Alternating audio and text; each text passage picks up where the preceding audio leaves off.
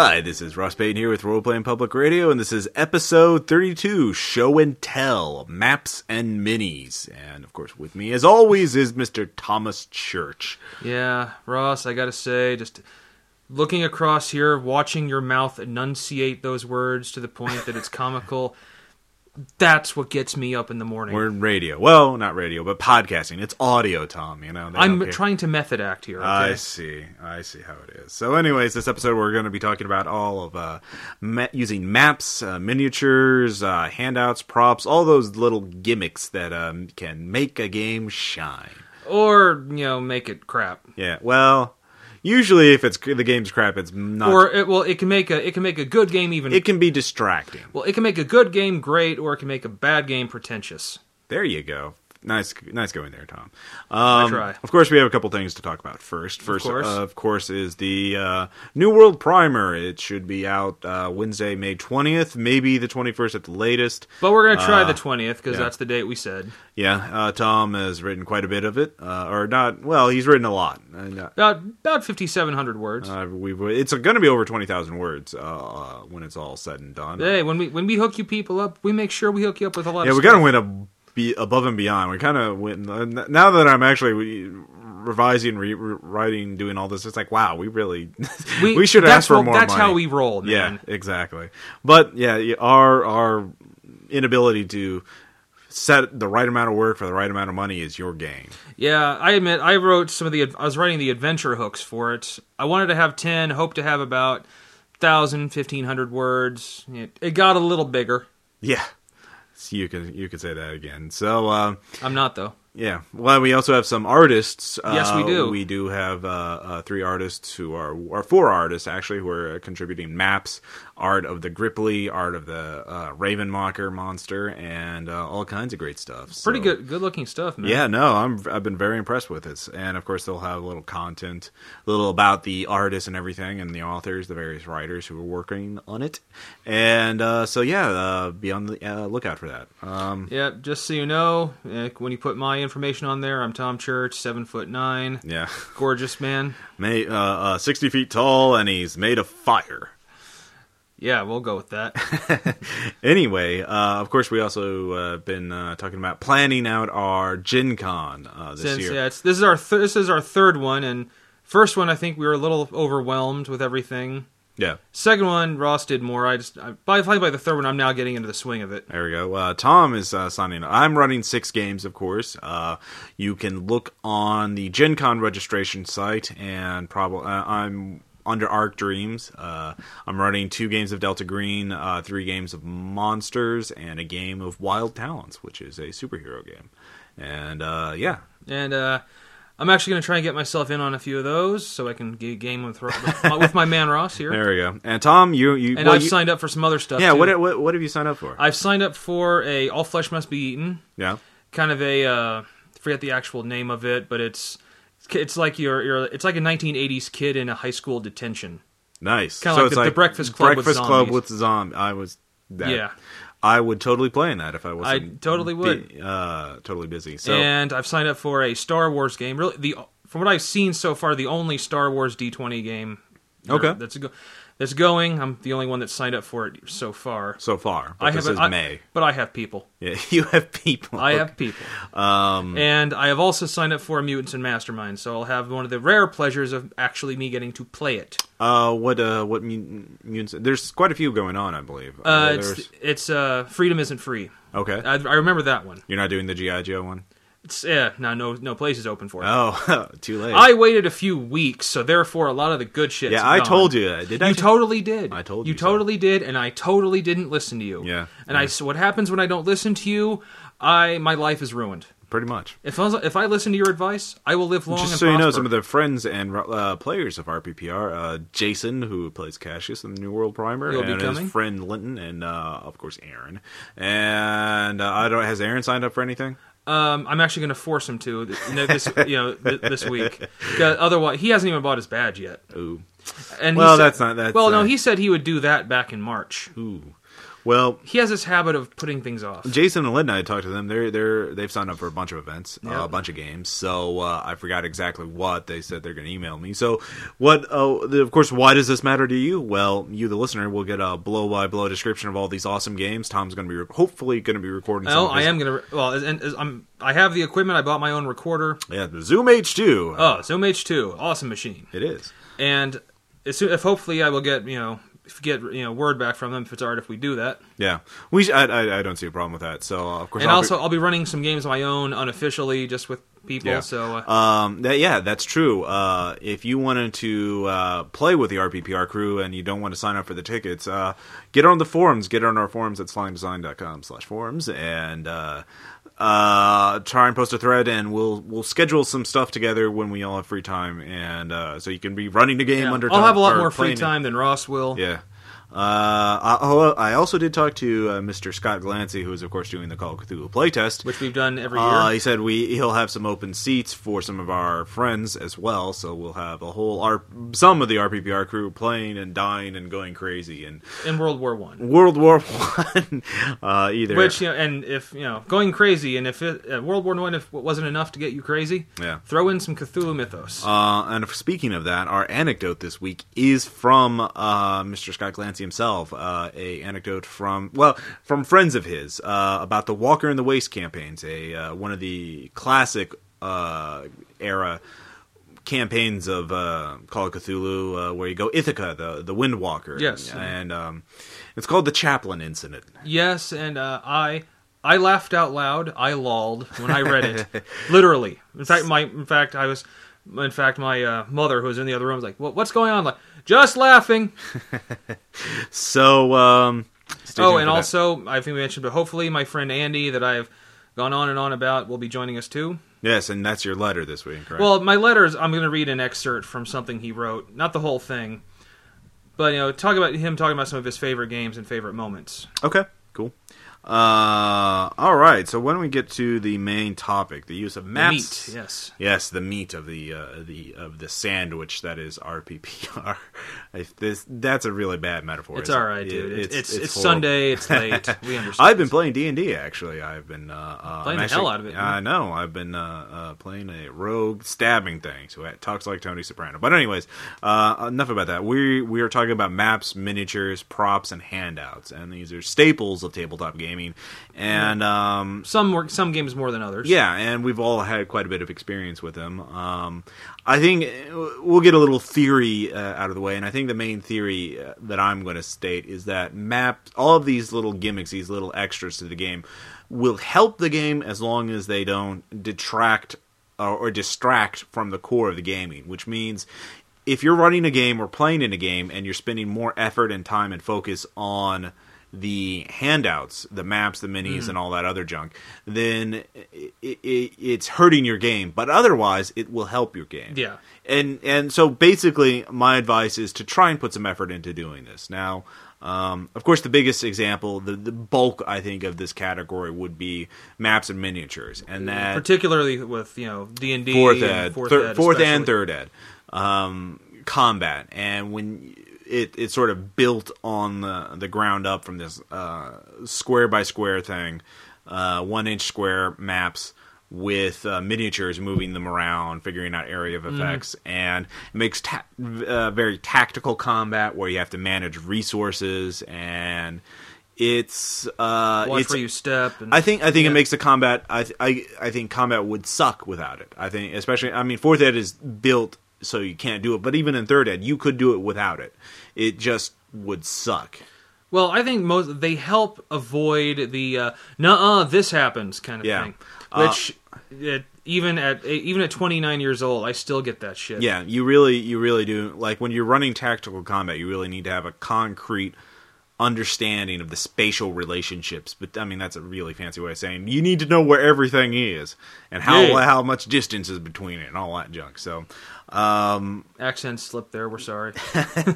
But really, I think the thing is, my personal preferences, I think, are very utilitarian and pragmatic, which is to say, I am not one of. I tried to paint miniatures for a while. I remember that you went over to one person's house, one person's apartment. Yeah, and I realized I would never get very good at it. And even if I did get very good at it, it would just be far too. I would never want to use them. Dry brushing, which is where you get only a few flecks of paint on a brush and just brush it on there ever so gently for highlights. I mean, I just saw that. It's like, no, I'm sorry. I can't see myself trying to paint eyebrows onto an Imperial Marine figure from Warhammer. I can't do it. Well, Imperial Marines wear helmets, Tom.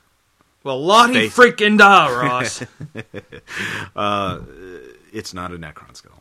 So, anyway, I'm glad. So basically, my personal habits are I use whatever minis I have handy, which are mostly I have this box full of Third Ed miniatures from the war game, and I just grab whatever's vaguely appropriate. Yeah. For us players, we normally try to dig through and find things that look like us. Yeah, but really after that, it doesn't. As long as it's kept clear, as long as there's not too many enemies, that we have to wait. What is this? What is that one? Yeah.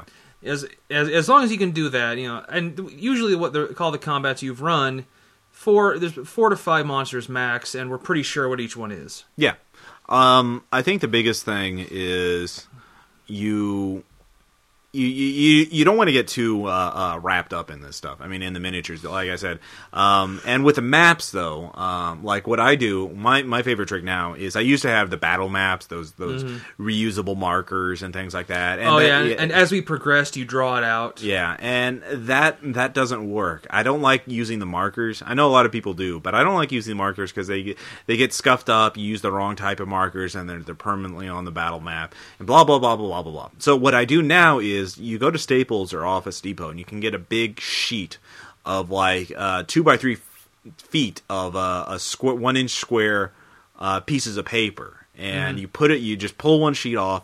Like I got 30 sheets for like $30, and you pull one off, you put it on the table, and it has a little sticky. It's like a giant sticky note with 1 inch grid on it, and that's what I've been using for the last couple months now. And even if you use one a week, that's 30 sheets. That's like 30 weeks worth. And I use more than I've used these for multiple weeks. And you can just draw on it with pencils and use both sides.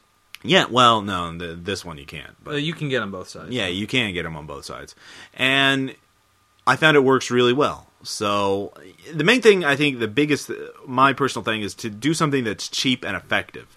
So you get the miniatures because they're made out of plastic. They look pretty good. And then you can get stuff that vaguely looks like what it's supposed to. You use the paper with a 1 inch grid on it because it's cheap and you can draw on it directly. You can even draw area of effects and all that other junk. And, or you can erase it. So that's sort of my guidelines. Right. Now, you've run... I've run a 3.5 D&D game with miniatures and maps and tactical combat one time for my group. I like to say my group does not like tactical combat. Yeah, unlike my group. Yeah, unlike the group we do here. Right. No, when the only fight that they really believe they should have any trouble doing is a boss fight. Right. Which is why when we ran the Age of Masks game, I so loved it that mooks can actually kill you if the dice are unkind. Oh yeah, Aaron's character. Yeah, Aaron's character, of course, playing a masked Avenger type, and the mooks had guns and knives and used guns them and knives well. hurt. Yeah, but no, I did it, especially if you roll pull. Really. Yeah, and the thing is, I did it, and they liked it. Yeah, and it kept a lot of the. I'm not saying I have a lot of the that doesn't happen kind of thing. Well, it'll happen. But it virtually eliminates it. Right. As long as you know that as long as you know the system and know that, hey, wait, you're wearing full plate armor. How did you move 8 squares? Exactly, and in a single round. Yeah. So I did. They liked it. Mm-hmm.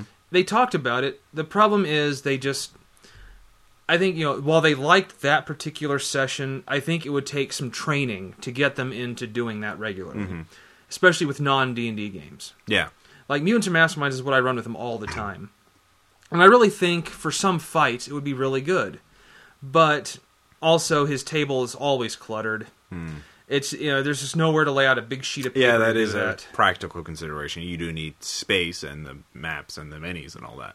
Right. So I think, I like them. I do. But I like them really only when combat comes. Right. I hate the stereotypical dungeon crawl where you start on one space of a map, and it's slowly drawn out. I don't like that shit. It's just it's monotonous. It's boring, and I think some combat's good, but it feels like a 4-hour combat session, which really drains me. And not every player feels that way. A lot of them really like it. And a lot of players do. And if you do that, then more power. Well, I think to make that effective, you have to know that one of the core rules: know your group, know what they like. One thing I know we've tried some other things. For example, I got these dungeon bendy walls, which they're little. Each one is 1 inch long, and they're just a little generic stone wall, and you can clip them together. And now I kind of use them when I need to, but it wasn't as effective as I wanted because they fall over. So gimmicky stuff like the 3D terrain and stuff like that, I wouldn't really recommend unless you just really got the cash to burn, because it's even if you get all that stuff, that's like $20 or $50 for something that's only going to be used in a 1 hour fight. Yeah, and especially when or a 2 hour fight. Why would you want to spend that if you want to signify that you're at a higher elevation, just put your miniature on a die in the map. That's what we do. Well, I think if you really want to have specialized terrain for a fight, like a big boss fight or something like that, if you're a arts and crafts kind of person, there's a lot of 3D paper cutouts you can get. Not like origami, but like if you go to RPG.now, they have terrain that you can print out and then fold up and glue together. I've been in games with card foam terrain. There's a lot of arts and crafts ways to do this stuff. But if you're not into arts and crafts and just don't want to deal with it, you don't have to. Like, I've got some wargame terrain that I've used over and over again. Like, that same fence and that same hill has been used quite a few times. In different worlds. Yeah. It travels. It does. It's like the Doctor Who of landscape. Oh, yeah. I said that. So the dungeon bending walls, I wouldn't really... And the gimmicky stuff, I wouldn't really recommend, because it's just... You're spending too much money for something with too little benefit. I mean, you have to think of the cost-benefit ratio. I mean, you get a book for like $50, but you can use that and book. It might look pretty, but at the end, it's about... Well, you're only going to... It's only going to be appropriate for so many fights. I mean, like, maybe 1 or 2 fights or something like that.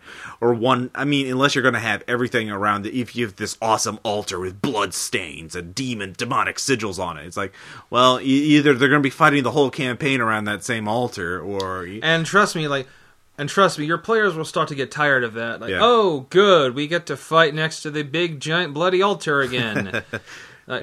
Aren't we in a Fey glade? Yeah. Yes, but the altar is still there. Thank you. It's another altar. Your whole campaign's going around to these altars. It's a series of altars. It's the other thing, though, if you want something for a lot more bang for your buck, you should get some mapping software and try that out. There's some free stuff, Dungeon Craft. Now, I recently bought Dungenie, which is available from Dungenie software, and it's a tile-based software where you use a stamp tool or things like that, and you can just stamp things out on a hex or on a square map and then print it out. And you've seen some of the maps I've done. We used it last game, yeah, and for me, like, the learning curve is very simple because it's basically a very, very simple version of Photoshop with kind of limited layers. Like, there's a floor layer, a wall layer, and then you can move things around and erase them. If you're at all familiar with Photoshop, you can pick this up in like an hour. And then the main thing is you don't open the software and then start making a map. You have to have an idea of what kind of map you want first. I mean, and that's kind of like you pull up Word and you're like, what am I going to write? Yeah, you don't want the words to wander around your mind like lambs. Yeah. So if you have a plan, if you know what type of map you want, then Dungenie would be really cool. The only weak points are, and there's 2. One, tech support sucks on it. Like, I've tried, I couldn't download it from their website from my home computer. I actually had to go to another computer, at a different house it was at the college lab, computer lab, to download it, because there was some bug where you couldn't download it if there was a certain firewall, and I couldn't disable the firewall because it was at my ISP and not so it was. Right. And then I emailed them the day it happened, and they never got back to me, so I just had to wind up downloading it from somewhere else. I did that with a flight sim I bought. Yeah, I emailed them twice. And it's been 8 months so far. So that sucks. And 2, it's $40, and it ships with a very limited number of tiles. Like, I had to sort of make, even with just doing a generic dungeon, I had to make, it doesn't have many objects in it. And there's user packs of art you can download for free and things like that, but still, it's just, it's, if you can make your own art, especially if you, or if you look at the user art they have on their website, then that would be very good.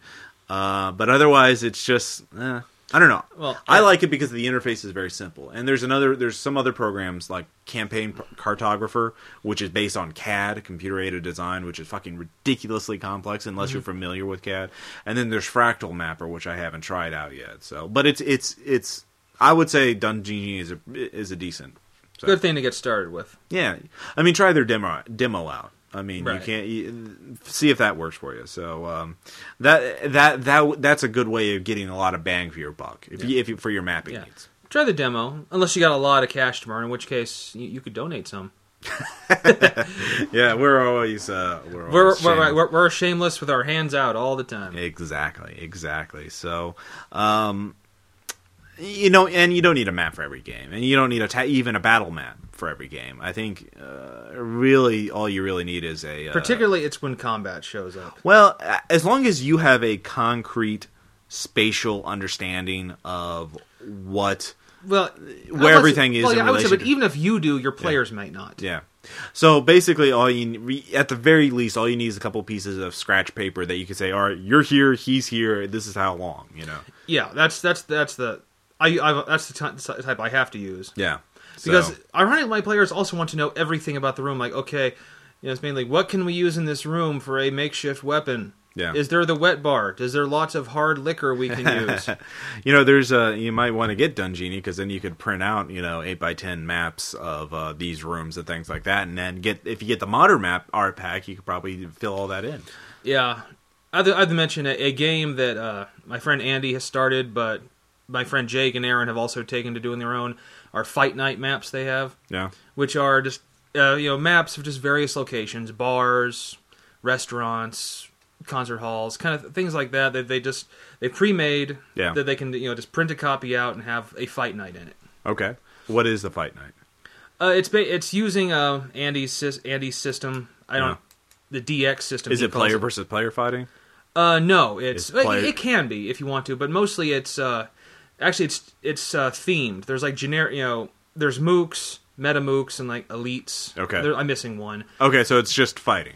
But they also they have different themes. So they have like an '80s cartoon version where the simple mooks might be Smurfs. Well, I was just asking what they did. So they fight. They fight. Okay. And question answered. Yeah. All right. One thing, though, before we go on to the other, Hannah, miniatures. I think just in general, just get whatever's, like I said earlier, just get whatever's handy. I would definitely not recommend, unless you're a really hardcore Warhammer person or whatever, don't use the elaborate hand-painted pewter, miniatures that you've lovingly painted, because they're going to get a lot of wear and tear on the gaming table, and somebody knocks it over or somebody positions it wrong. Cheeto-covered fingers. Spills a Dr. Pepper all over the map. Exactly. So go to your gaming store, pick up the cheap, crappy ones. You can get, $5 for $1 or whatever. Get the discontinued minis games. Like there's one for Sci-Fi called AT-43 that is bargain bin, fire sale clearance levels. Go on eBay. Just pick up crap loads of vaguely appropriate minis for very cheap prices, or cardboard counters. Although, now, if you're a player, you're going to want to shop around for several hours just trying to find the perfect miniature that matches your character. Yeah. Which I know because that's what I've done before. Yeah. And, the great thing about miniatures, though, is that you can they're three-dimensional, so you can try three-dimensional things on them. Like, a person on our forums discussed how he, for a D&D game, put all the players' miniatures in a plastic container and put it on the map and said, oh, well, that's the room you're in and that's the size, so we'll do that so the dice don't hit the minis or whatever. And then later on, the trap starts. He started pouring water in the container. It's like, that's how high it is for your character. It's like, oh, but I'm playing a halfling. Well, you suck. Hope you can swim pretty well. And so the players were like, oh my god, it becomes more real, it becomes more suspenseful, more thrilling, to like, oh shit, I'm gonna drown around unless my little plastic guy gets out of there. So you become attached to those little plastic guys. Exactly. So think of things like that. Like someday I want to run an Iron Man sort of like combat thing where everyone uses cheap miniatures, and then like whenever the character dies in that, you destroy the miniature. So just like on the 4th of July, that's what I want to do. It's like, oh, you die. Well, we're going to take a brief 2-minute break to attach some M80s to this son of a bitch, and just bam. All right, exactly. Yeah, no, combat can continue now. Exactly. So that's just how we live in the city limits. That might be a problem. Well, we can go outside of the city limits, Tom. Where do we go outside the city limits, Ross? I don't know. Well, you're going to have to think of that, aren't you? That's in July. We'll figure that out. So let's talk a little more about the other gimmicks of tabletop gaming. Handouts. Handouts. The paper. When we mean handouts, we mean the paper ones. Yeah. This is like everything from news clippings, photos. Yeah. Messages, maps. Text, documents. Yeah. So I personally tend to use them in published scenarios. Like Call of Cthulhu has so many. They're very good with those. There's one of the reasons why I've run so many. I've almost never run an improvised or home written Call of Cthulhu scenario because there's so many good ones out there that are already published. So I just grab them, print them out, or print the handouts out and hand it out to the players. I mean, so that's what I do. What about you? Well, normally I tend to make my own. Like remember the Call of Cthulhu game I ran. I try to make up some, official, Nazi Germany military order documents, that look like they came from an inkjet printer. It's very hard to make them truly authentic. But I handed those out. And what I like about those is, especially for orders, you can print different characters, different orders. Mm. And I think it's a lot of fun when you do that, and the players don't know. Yeah, like there's a very effective scenario for Call of Cthulhu, very great scenario called Machine Tractor Station 37. We talked about this one before. I've run it twice, both with similar results. Not quite the same, though. And for that, what I did is I printed out the character sheets, and each character has a set of secret orders. And what I did is I took some cheap manila folders and stapled the character sheets to the folder. So when you open it up, you could see both your character sheet and your orders, and nobody else could see them because of the manila folder. Yeah. And that was very effective in getting that the players involved in the game. Yeah. So I do think if you're going to use handouts, the more realistic you can make them, the more effective they are. Well, what do you think is the sort of the cut line between cost benefit ratio in terms of like how much time do you like I did for mine when I had the Nazi documents, I actually looked really hard to find the graphic for the not just the swastika, but the official the Nazi Germany imperial image put on all the documents. That actually was kind of harder than I thought. I'm just do stuff like that, and don't just make it some words on a sheet. Add an image or something, or if you're going to do a newspaper article, actually make it put it in a format of a newspaper, which is a lot of programs make that easy to do. Yeah, actually, like in Call of Cthulhu, there's websites where you can generate telegrams and things like that. So I could see that, but like, how much is too far? I mean, I don't think I've ever actually. I mean, I've had some people who have tried to. When they get like older documents, have tried to artificially age them. Yeah, like tea stains, burning off, setting fire to some of the edges, which is okay, but it's really not necessary. Okay, unless it's like unless it's integral. So for you, it's the matching the document that it's supposed to be. Yeah, it's a lot easier if it's like emails or things like that. But right. you can do it for documents, and of course. Don't make them too big. Don't have like a full mission briefing, debriefing kind of thing. Right. Because, if you hand those out, players aren't going to want to read them all. That's true. Well, sometimes they do, and that I remember running Delta Green at night on Owl's Head Mountain, which is in our actual plays, one of our first ones we did. Yeah, I was in that one. And there were times when everybody was reading all the different handouts, so like nobody talked for like 3 minutes or something like that. Yeah. So I had to tell the people who were listening, like, just for you listeners at home, we're the players are reading all the handouts. So I will try to entertain you. Yeah, something like that. And but yeah, there's a limit, to good length and excessive length. Yeah. Don't print out a novella worth of crap. Yeah, that's true. And also, it can be helpful, print out, if it's something that everyone needs to see, just print out enough copies so they don't have to keep trading the same one around. I think the thing is, you have to keep in mind players are like very much, I wouldn't say ADD, but they are trying to game. They're not going to have their analytical, critical thinking.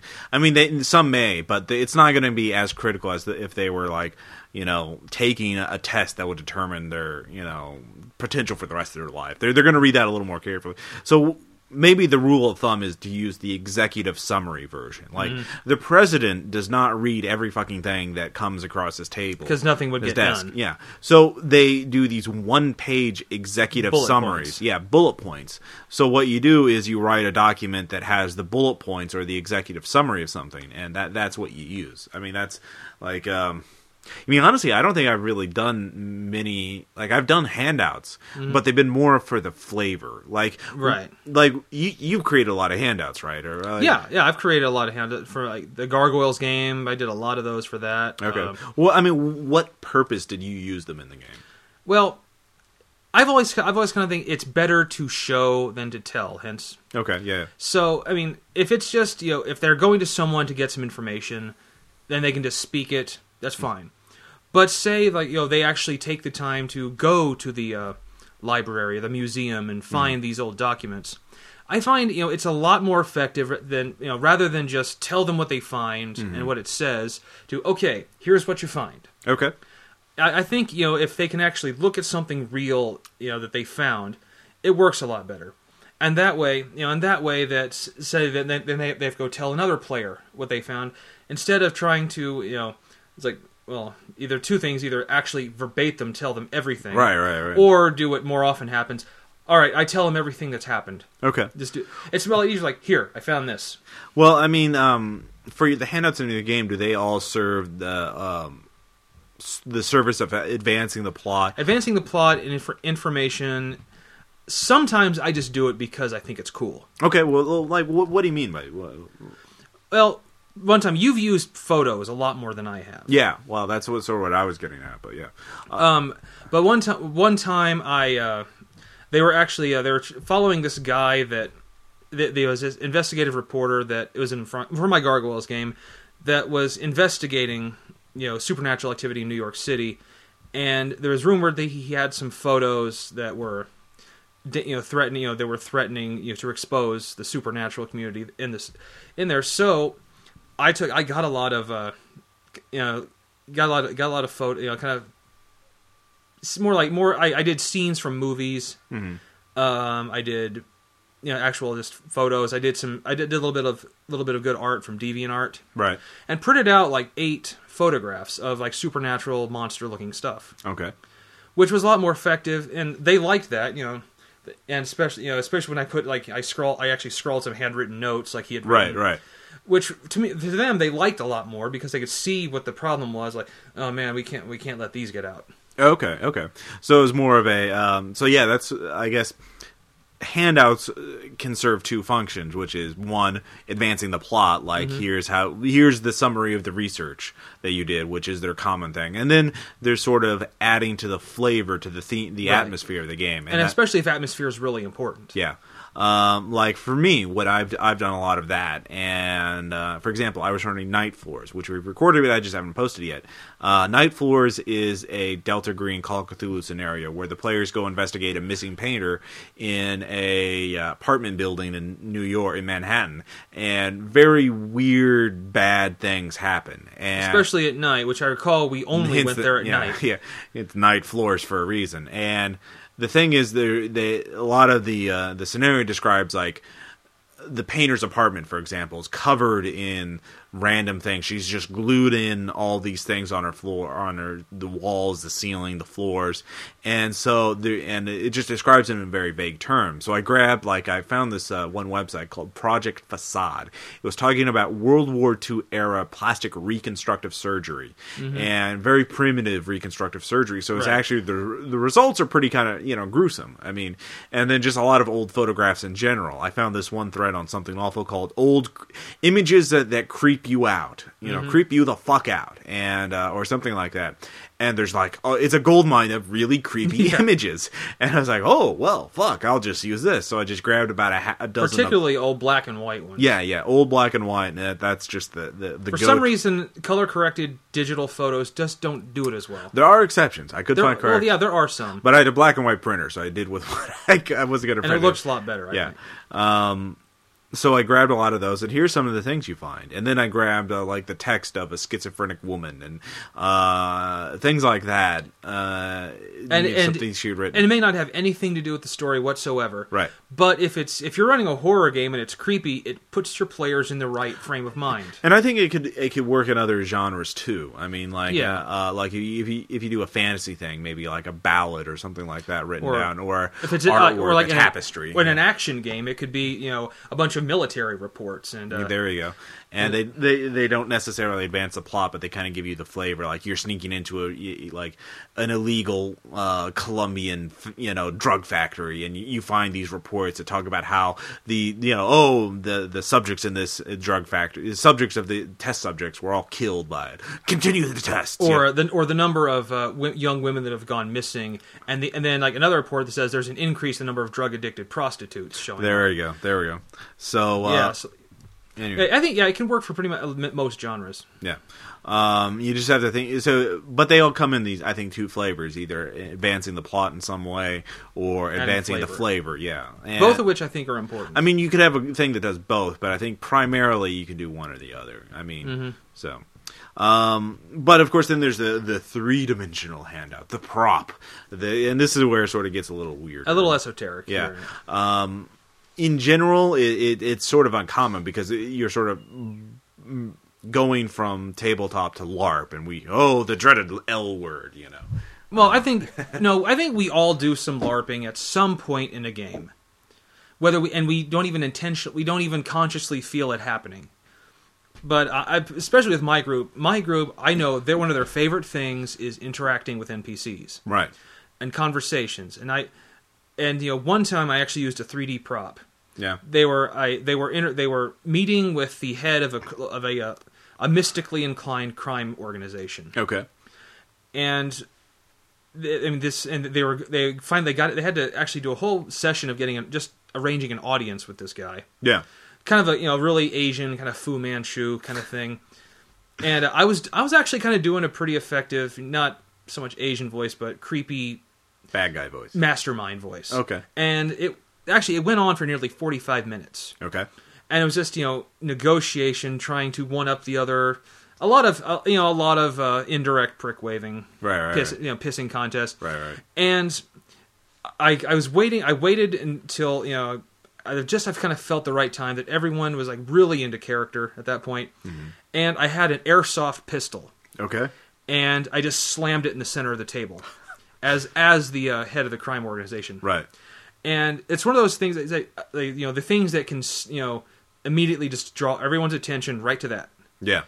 And a gun is a great way to do that. Okay. So that's what I did, and there was silence for about 30 seconds. Nice. Now, of course, we aren't recommending that you go out and wave guns at players' faces. No. Tom, you just put it on the table. I put it. I kind of mostly slammed it on the table. Right. Which is enough to just I didn't quite do the Christopher Walken King of New York 9mm pointer thing. Yeah, right. But we here at RPPR advocate gun safety. And, yes, please don't start waving guns unless it makes your game better.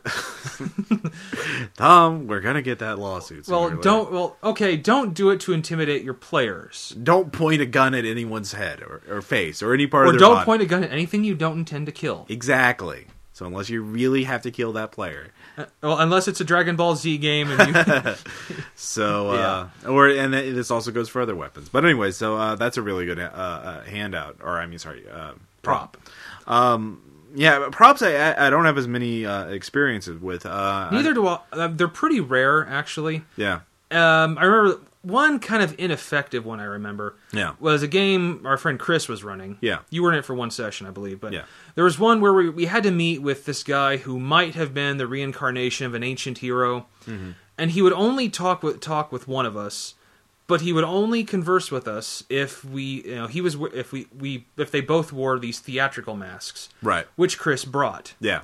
And he required us. He put one on and insisted whoever did the talking had to put it on too. Yeah. And it was a little Yeah. in A little off-putting, Off-putting. unnerving. Yeah. Yeah. And Ed finally valiantly decided to be the one to do that. Yeah. And this is one of those, like, it just rubbed me the wrong way the whole time. Just I couldn't do that. Yeah. That's true, and I understand what he was doing, but for a horror game, because that would help maybe. Mm-hmm. But it with the sort of props, you have to be very careful about what you're going to do with them. I mean, they have a greater chance, I think, of being disruptive or distracting from the game, which I think Chris's did. People were thinking more about the prop than they were about the game. We're thinking about how it did. Now, I think it could be helpful. For example, I've always wanted to run a survival game, like you're all lost in the wilderness, and actually hand out like food, like actual rations or something like that at the beginning of the game, and ban all other food and water at the table. And for the rest of the game, the only thing you can eat is those rations. And those, if you want to regain hit points, yeah, you have to eat the rations. So, and when you run out, you run out. Yeah. So, or you can ask the players around you for more if you run out. Yeah, exactly. So it becomes sharing because you actually have to trade them in as players. Some sort of resource like that. I think maybe like you do the Lord of the Flies conch shell. Where whoever only the one who holds the conch shell can talk. That could be effective. Okay, actually, one time I remember a mask was effective. Yeah, it was a vampire game. Yeah. And I played this guy maybe 3 times before he moved away. Yeah. But when we were meeting the Nosferatu Primogen. Yeah. And he got like a dirty looking hockey mask. Yeah. Put on saying, the Primogen will only meet you. Yeah. Wearing this. and he did a really good kind of gravely creepy voice for the Nosferatu, and the mask and all of the attention was drawn to it. Nice. So in that case, it was actually working. Nice. I think if you're going to use masks, they can work. But for God's sakes, don't wear a Darth Vader helmet if you're running a Star Wars game. That's true. It's never happened to me, but I know it could. Yeah, I'm Seriously, sure it has. You're not scary as him. I think. Again, sometimes perhaps props for mystery games, because mystery games, I think, are more conducive to handouts anyways. Like, for example, like a sound recorder. Like, if you had a tape recorder and you actually recorded, like, a voicemail of a murder victim or something like that with a vital clue in that could be really like cool. that thing I wrote, but we never recorded. Yeah. We were going to do the thing. It was the confession of a killer. Oh, yeah. I wrote it, but we just never did it. Yeah, we just never got around to it. We could still do that. We still could. So maybe that could be a future Ransom project. So we'll see. But I know I've and also with other props like an hourglass for time limit in a fantasy. You could do like a stopwatch or an egg timer, but I think an hourglass. It's more dramatic. Certainly, it's more dramatic. Another prop, because it was paper, but it was Patrick did a bloodstained map for a Iron Heroes game. It was very good. Yeah. Oh, actually, speaking of time, I remember one time we used. Yeah. We ran a game on New Year's Eve. Yeah. And we actually had the whole game was something bad was going to happen at the stroke of midnight. Oh. So we actually turned on the coverage of the ball dropping. That's very cool. Yeah, like a video. Yeah. So and it was the live broadcast of the ball dropping in Times Square. Nice. And we said, you have to find the bomb that's going to go off before it actually strikes. That's actually a good idea. I hadn't thought of that earlier. A video as a prop. I mean, a video of something event. Now, that's obviously a lot of work to do it. But, for example, if you're running a certain type of game, you could get video of certain things very easily. For example, if you were doing a GURPS atomic horror game, archive.org has a lot of public domain footage of nuclear tests, 1950s educational video or instructional films. The turtle ducking and covering. Yeah, duck and cover. Things like that. And then if you're a video editor, very ambitious, you could mix them up, add some distortion to it, some grain to make it even freakier. That could video. I think there's also sound. Now, I'm not talking music, right? But like when you use the number station, and the Fear Itself, game, those things. I could just listen to those. Like, son of a bitch! This is I also did it in a Delta Green game. I don't know. I don't think you were here for this one. It was called Growers. I think it was called Convergence. It was, anyways. It was a recording of a UFO sort of thing. It was a very weird. I have it on my cell phone actually, and it's a very kind of weird. I'll put it on the the podcast. So okay. I'll insert here, and but I remember there's a few times. One GM I remember had a. We were trapped in a basement of some old abandoned factory. Yeah, and we didn't know that he actually had some. He actually had hidden a few speakers in his apartment, and had a looped sound of just water dripping. Nice. And we had no idea that this was coming from anything. So, and it's one of those. He was playing it just soft enough that we're pretty sure we hear it, but we're not entirely sure. And actually, the thing was, he would actually just like increase the volume by like one notch every 30 minutes, and that actually got really good. And apparently, the icing on it was he also had. Then he had sound of water. He looped a sound of water dripping with the sound of something large and heavy starting at a distance and coming closer. Nice. And he looped them together, and we're like, what the fuck? And finally, it was only at the end of the game, he's like, oh, by the way, and holds up it was an iPod Shuffle he had it on. We're like, nice. Oh, you son of a bitch. Nice. I really dig that. So again, yeah, if you have some small portable device to play sound effects like a cell phone, an iPod, something like that, and you can just cue it up and hit it instantly. I mean, again, don't have it be distracting or detracting from the game. Yeah, so, don't do it like a radio DJ with a whole board of sound effects you can play. Yeah, again, that's taken away from the game, I think. But just, if you have like a door creaking, right, they can just hit a button and have that play. Yeah, since I got the cell phone with a little memory card, I should do that more. Mm-hmm. So anyway, other things. You can also, other good sources for props, handouts, public domain art, like if you're doing a horror game. German woodcuts of the Four Horsemen of the Apocalypse are always freaky. There, again, archive.org. Just old woodcuts in general. Yeah. Really. That's true, old art. Any other, and again, Project Facade, World War I photos. Look on popular forums for creepy image threads. Something Awful always has one going on, and it's always good. If you actually, if you have the cash, or you have, you get like a commission from DeviantArt or something, or have a friend that's good at art, you can get some custom stuff too. That's true. I mean, if you're willing to spend a little dough for your game, that I think it's a little better than doing like the altar for your terrain. Although if you actually have an artist in your group, you can kiss his ass a little bit to get some. Don't do some actual bribery in game because players will see that, but see if see if you can get them to do some stuff for you. Yeah. And the only last thing I can think of is sort of the ultimate extension would be a costume. Now, I think I personally have never experienced this. Right, and I can't. I don't remember any time where I did either, but I have a horrible memory. But I've heard of other games that use it. Okay, well, actually, I guess that the mask could be considered part of that. Yeah. Well, I was thinking, like, in some situations it could be really fun. Like, if you were doing a military game and you dressed up in a military uniform, like you're going through boot camp or something like that, so you grab some army fatigues or whatever. That could be really fun. Or you're doing a zombie survival game and like somebody dresses up as a sheriff or a SWAT guy or something like that. Yeah. Or a Western game where everybody has to wear a cowboy hat or a sombrero or something like that. I mean, something simple like that could really help out with it. So it's kind of a gimmick, but I think it's worth a try. Well, actually, one thing I remember, there was someone doing I think it was GURPS. It was like kind of suburban horror kind of thing. I just read about this, but a guy that was playing an athlete actually did some of the black makeup, the sunblock under his eyes, as a football player, and actually, kept in character as a football player, kind of mixing retarded jock with Arlie or me from Yeah. His Full Metal Jacket. Nice.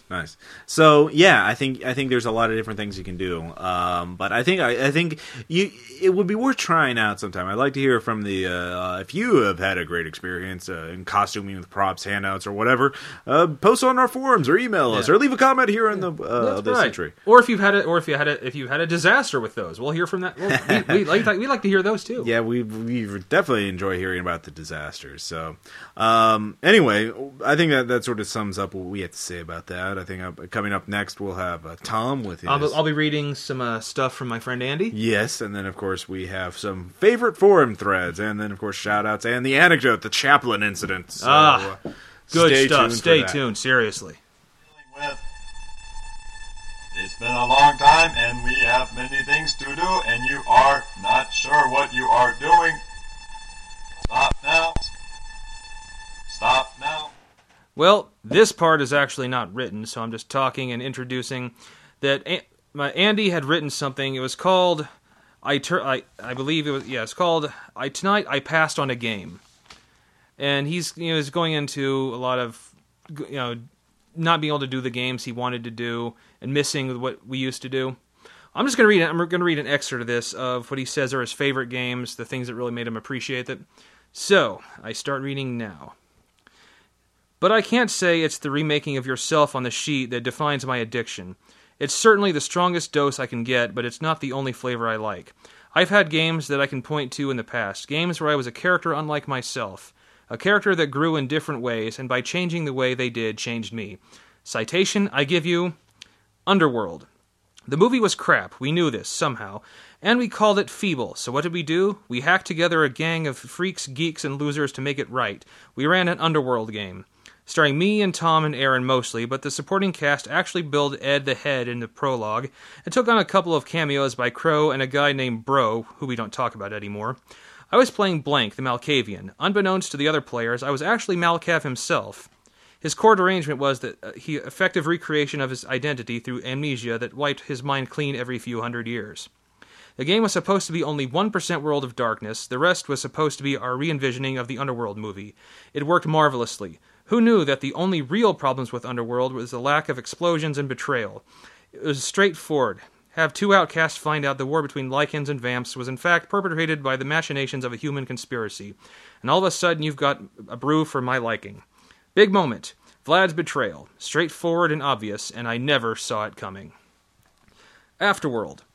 Not the sequel you might assume it is. Afterworld was a chance to finally break new ground with my old allies. We were testing my system, so it wasn't a White Wolf hack. And we were setting the story in a completely original world, so it wasn't a patch for crummy cinema. It was the future. It was a world of heavy metal, 80s new wave, Cockney accents, and dinosaurs.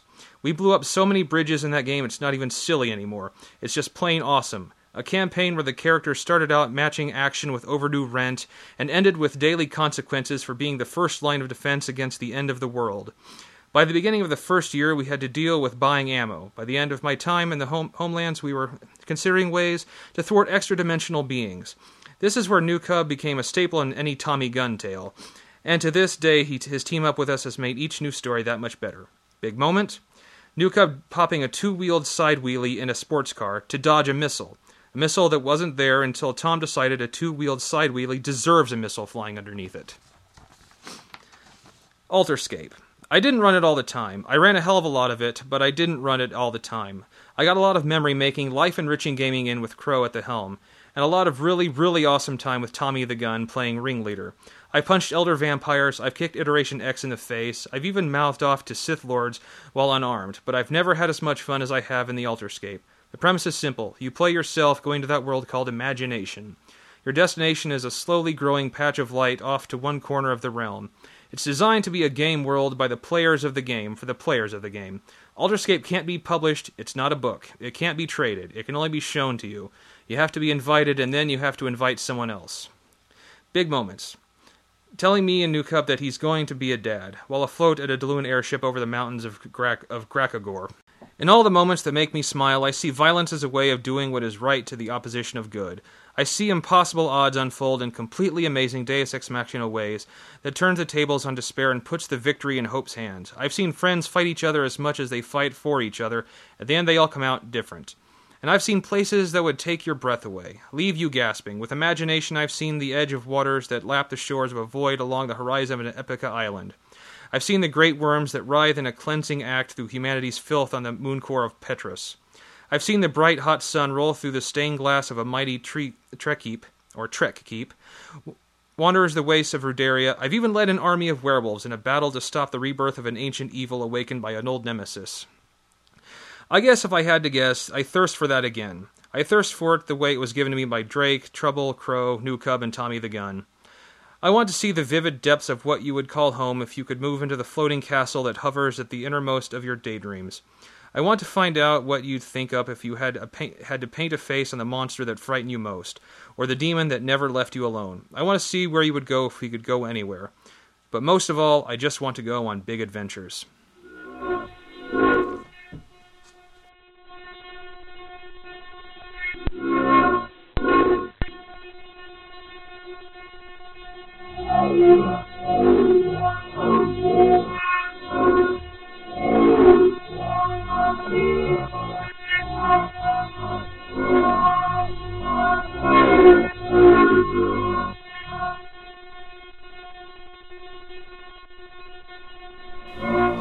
Well, that just brought a tear to my eye, Tom. Yeah, not my usual, butt fuckery that I tend to talk about when I write a letter. Yeah. But it's pretty good stuff from Andy that I felt should be shared.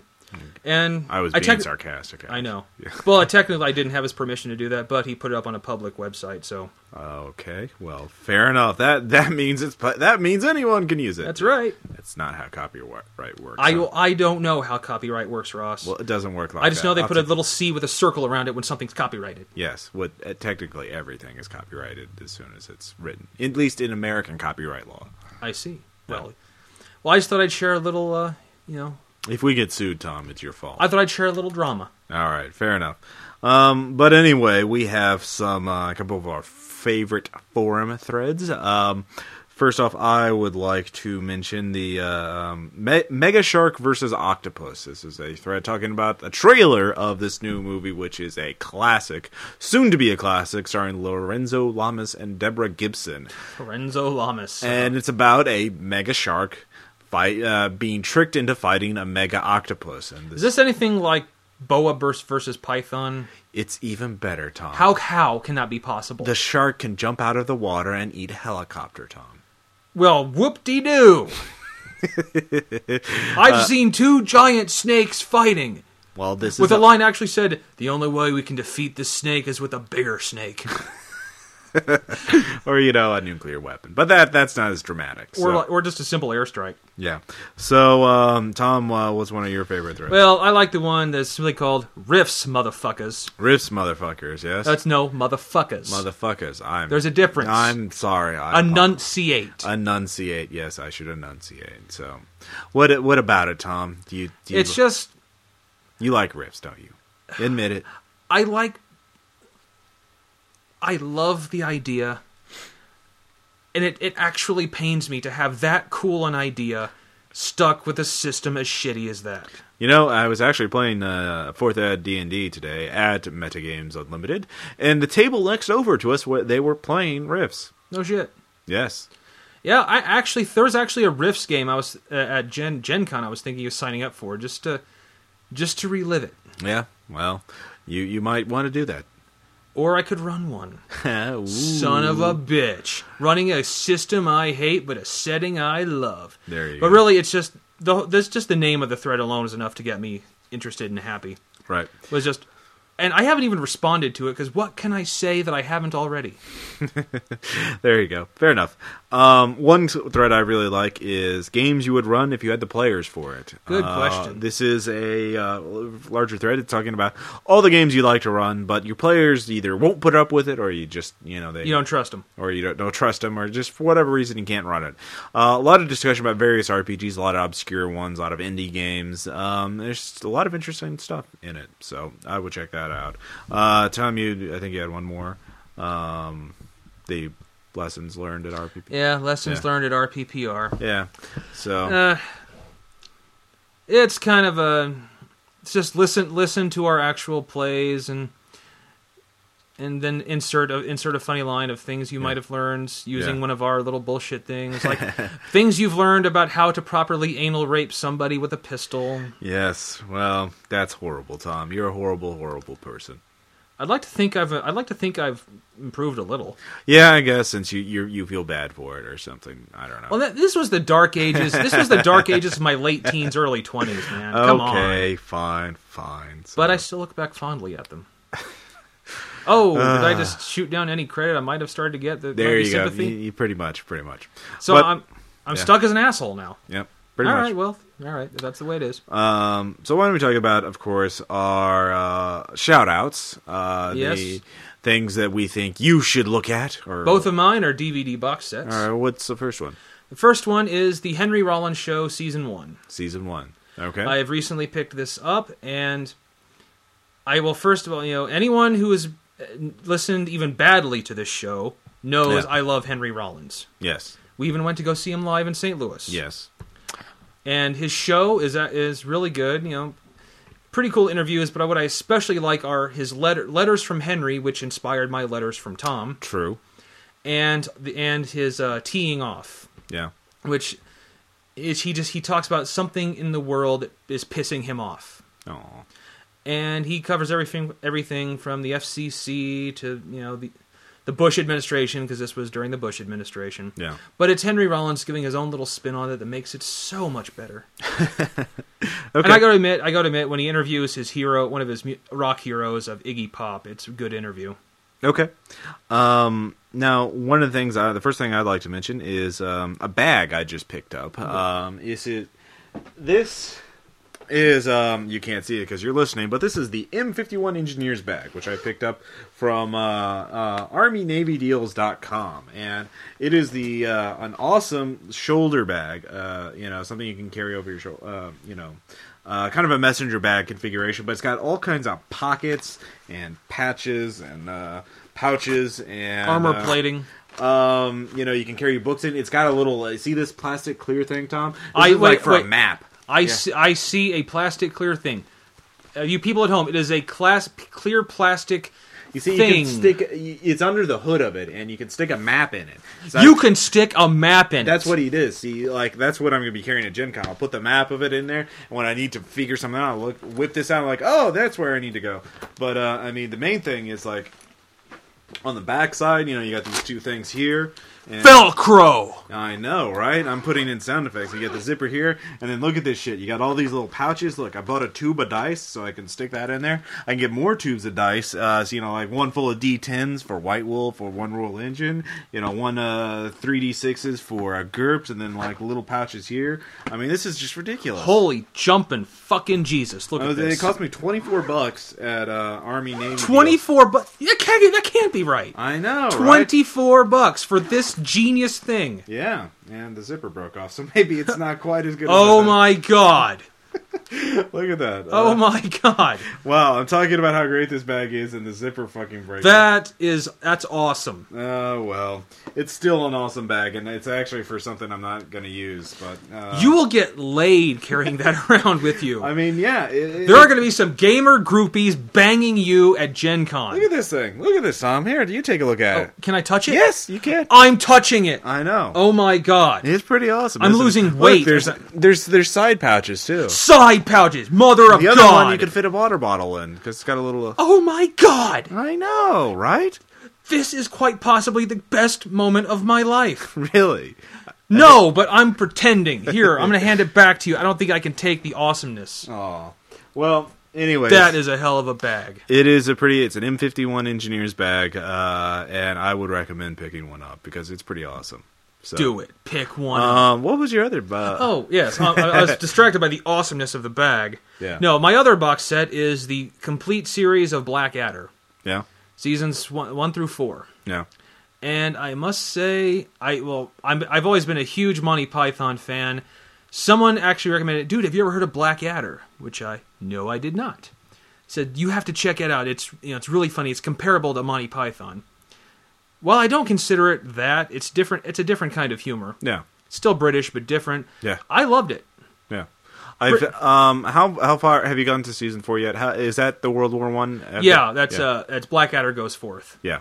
I'll have to borrow And that from you. I've seen a few episodes of it, but I haven't watched all of it. Yeah, it's season 1 is the weakest, Yeah. but season 2, 3, and 4 are just comic gold. Awesome. But I have to say, I've heard that the ending to the fourth season is actually. Have you finished it yet? There's scenes all over YouTube. Okay. They said, dude, at least you got to check out the last scene of the last season, Right. and it's them, Well, it's all the main characters going over the top, Yeah. out of the trenches, and it just slows down, showing them running, and then it kind of just stops and shows. Oh, wait, you're spoiling it for Well, everyone. Else. it's just a really poignant ending to a comedy series. Right. I'm like, holy crap, that's pretty good. Awesome.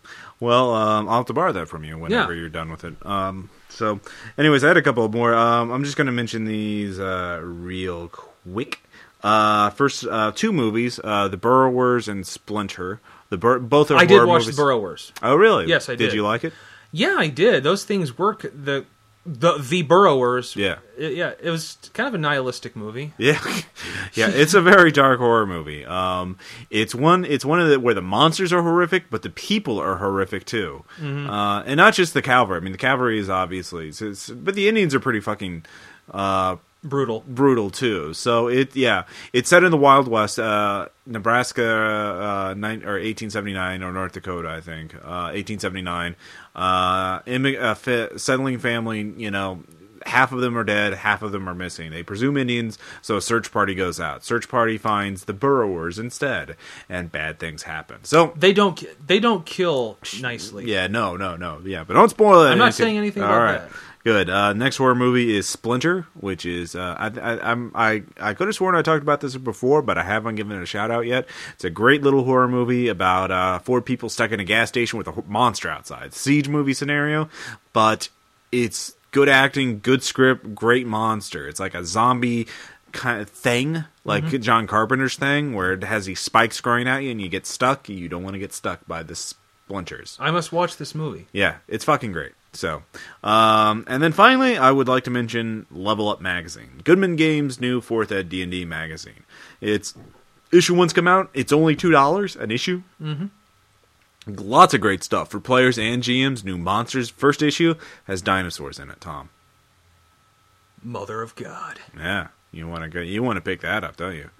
You got it. Yeah. I'll just look at yours. It's $2, Tom. You should go buy a copy. Why would I do that when I could look at yours for free? Because I'm not going to let you borrow it. Yeah, you are. No, I'm not. Yeah, you are. No. Yeah. You could get a dinosaur mount. You're going to let me look at it. Yeah, but you can't borrow it. So fine, I'll look at it. Yeah, you'll borrow it or you'll buy copies. But anyway, you'll it's a good little if you're interested in 4E D&D, you should check it out. Lots of neat stuff: adventures, encounters, monsters, players, feats. Oh, and this isn't a shout out. I just want to say that I watched yesterday the riff tracks for Twilight. Oh yeah, yeah. I don't think I could have sat through that movie without it. Damn. Is it? But it's worth it with the. Oh my god, yes. Yeah, that's some of their best stuff. It is. It really is. So finally, of course, I'll just to that. I'll just say, line. Kibbles and bits. If you watch the riff tracks of Twilight, you'll know. We actually have been quoting it at the 4th Ed game I've been playing at because the GM and one of the other players has seen it too. So yeah. Of course, for our group, it's simply we're just quoting the "like a boss." Like a boss. Incredibad from the album Incredibad from The Lonely Island. Of course, those guys who are on SNL and they did Dick in a Box. When you get to our latest, they have a new one out called Mother Lover, which is well, that's an SNL digital short. It's not on Incredibad. So. Okay, but it's kind of funny too. Yeah. So when you get to our current episode we just did, you'll hear it. Yes. All right. Anyway, so finally, I guess we're down to the anecdote. And what an anecdote it is. Yes. All right, this is from Mr. Adam Scott Glancy, publisher of Pagan Press, who did Delta Green and the Call of Cthulhu, Dig to Victory. So This is not him, but this is what he's sent us as he's become a fan. So, anyways, apparently while Pagan Publishing artist/cultist Blair Reynolds was running the campaign Walker in the Wastes for his friends up in Fairbank, Alaska, two players became convinced through no fault of the keeper that Charlie Chaplin, was a cultist of Ithaca. Ithaca, of course, is sort of the giant Yeti, great old one. Wendigo. The Wendigo, there we go. Anyways, this chain of irrationality, I like that phrase, that led to this conclusion is almost too painful to recount, yet I will nonetheless attempt to reconstruct the player logic behind this atrocity. Thank you. Yes. The players had just returned from the first expedition in Walker in the Wastes and were in New York City at a reception thrown at the museum, or by the Museum of Natural History. A member of the party had delivered a paper on the Inuit of northern Canada, but the entire party had attended the reception. Two of the players were approached at the reception by real-life historical figure Marion Davies, the longtime mistress of Charlie Chaplin, and previously the mistress of William Randolph Hearst. She got around. Yes, she did. In real life, Davies has an interest in all things archaeological and anthropological, so she begins asking them questions about their expedition. The keeper, Blair, had thrown her into the mix to add a little historical flavor. Oh, yeah. Flavor. Yeah, nothing wrong with that.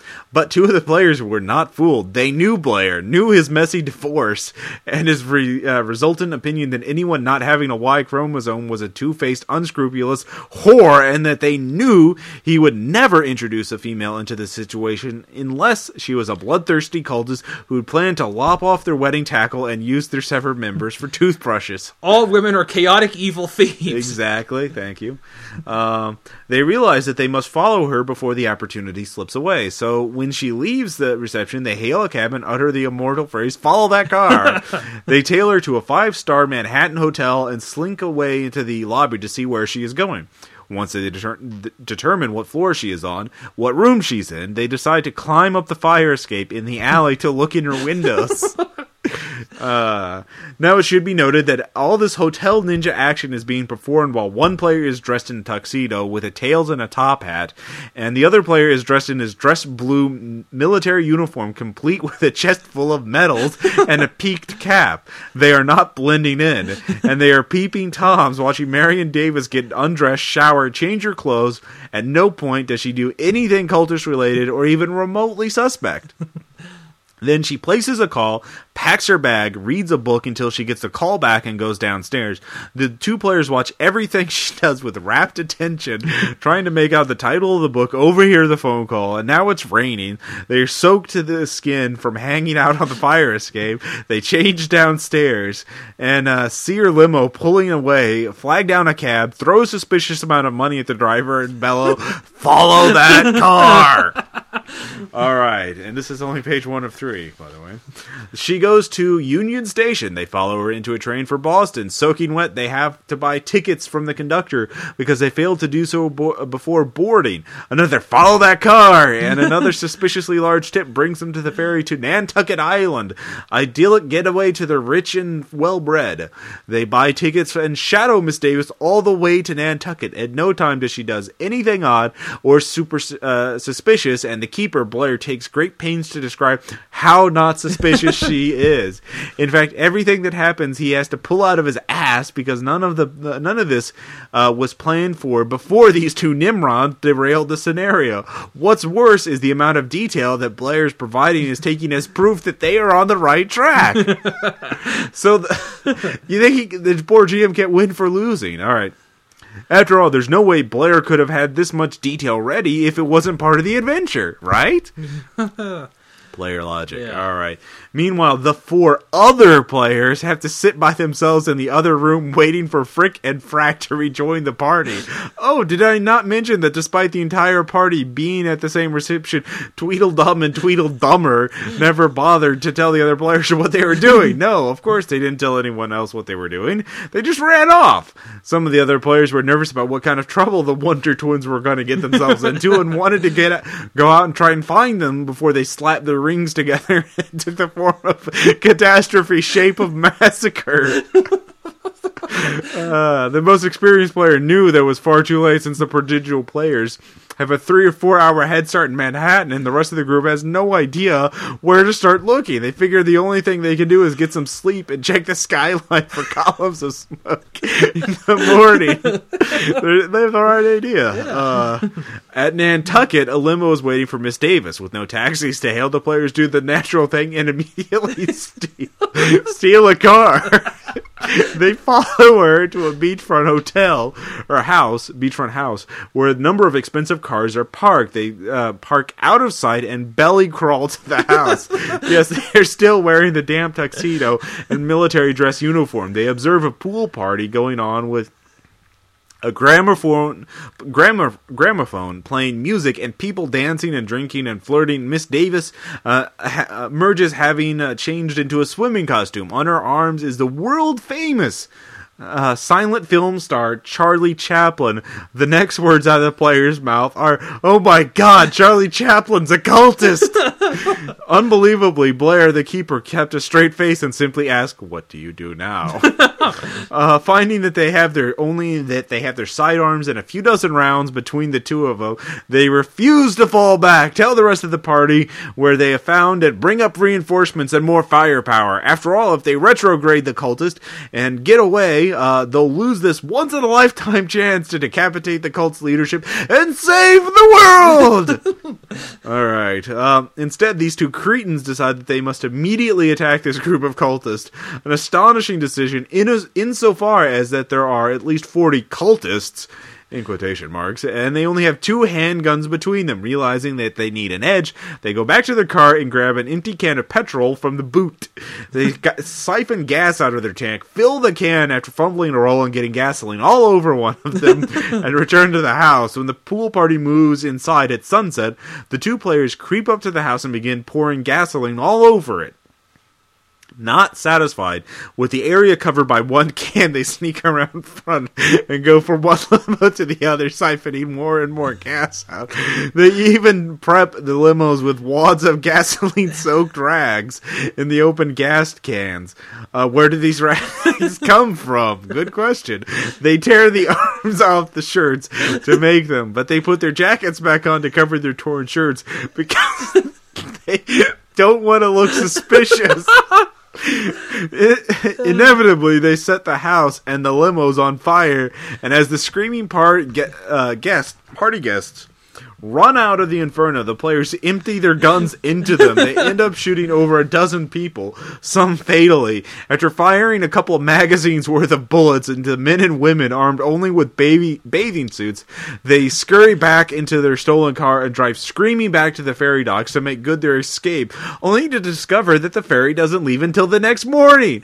Rather than looking for a fishing shack or private boat to take them back, or fishing smack, these 2 inconspicuous men smelt of burnt cordite and gasoline covered in mud from belly crawling around Charlie Chaplin's beach house, offered the captain of a ferry $1,000 bribe to leave immediately. He does so, and when our 2 heroes arrive the main train station of Boston, they repeat the process, bribing a conductor to have them trained to New York at least half an hour early because, well, clearly time is of the essence. After all, they've been gone in game time for nearly 36 hours. When the 2 geniuses arrive back at the party's hotel, they burst into the room still wearing the remnants of their former fine dress, covered in mud, stinking of gasoline, and talking a mile a minute to recount their brilliant discovery that Charlie Chaplin was a cultist and the heroic and cunning plan they used to neutralize the Chaplin threat. The other players were horrified. Eventually, they convinced the Genius Brothers that Charlie Chaplin was not a cultist and that they had made a colossal mistake. But when the other players tried to explain how their entire world would be hunting them down, the 2 geniuses just shrugged their shoulders and said, "What's the big deal? He's just an actor, right?" Once the other players explained to these fucktards that they had attacked the most popular man on the planet and that their cunning escape had all the subtlety of a cinder block thrown through the front window of a Fifth Avenue jewelry store in broad daylight by a naked man wearing a live badger strapped to his head, they realized that their only option was to turn themselves in and roll up new characters. When I ran into the guy from Fairbanks, Alaska at Gen Con last year, I asked him if he knew Blair Reynolds or the guys they used to game with, since there was only one game store in Fairbanks, and I was not too surprised to find out that he did know them, although he had never gamed with them. When he knew them, they were in college and he was in middle school. But when I asked him if he knew the Charlie Chaplin story, he smiled and says, "Oh yeah, every gamer in Fairbanks knows that story." So, and now you do too. Fair listeners, you know.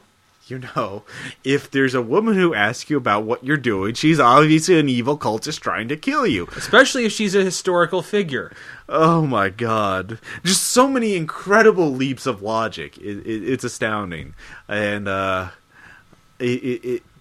speechless, Tom. What else can you say to that you story? can't. There's nothing you can add. There's nothing. So, that's the Grail. It's transcendent. My mind is blown. It is.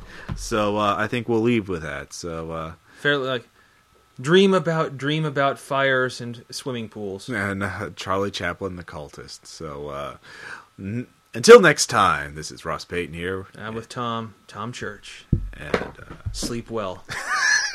And dream of wondrous cults.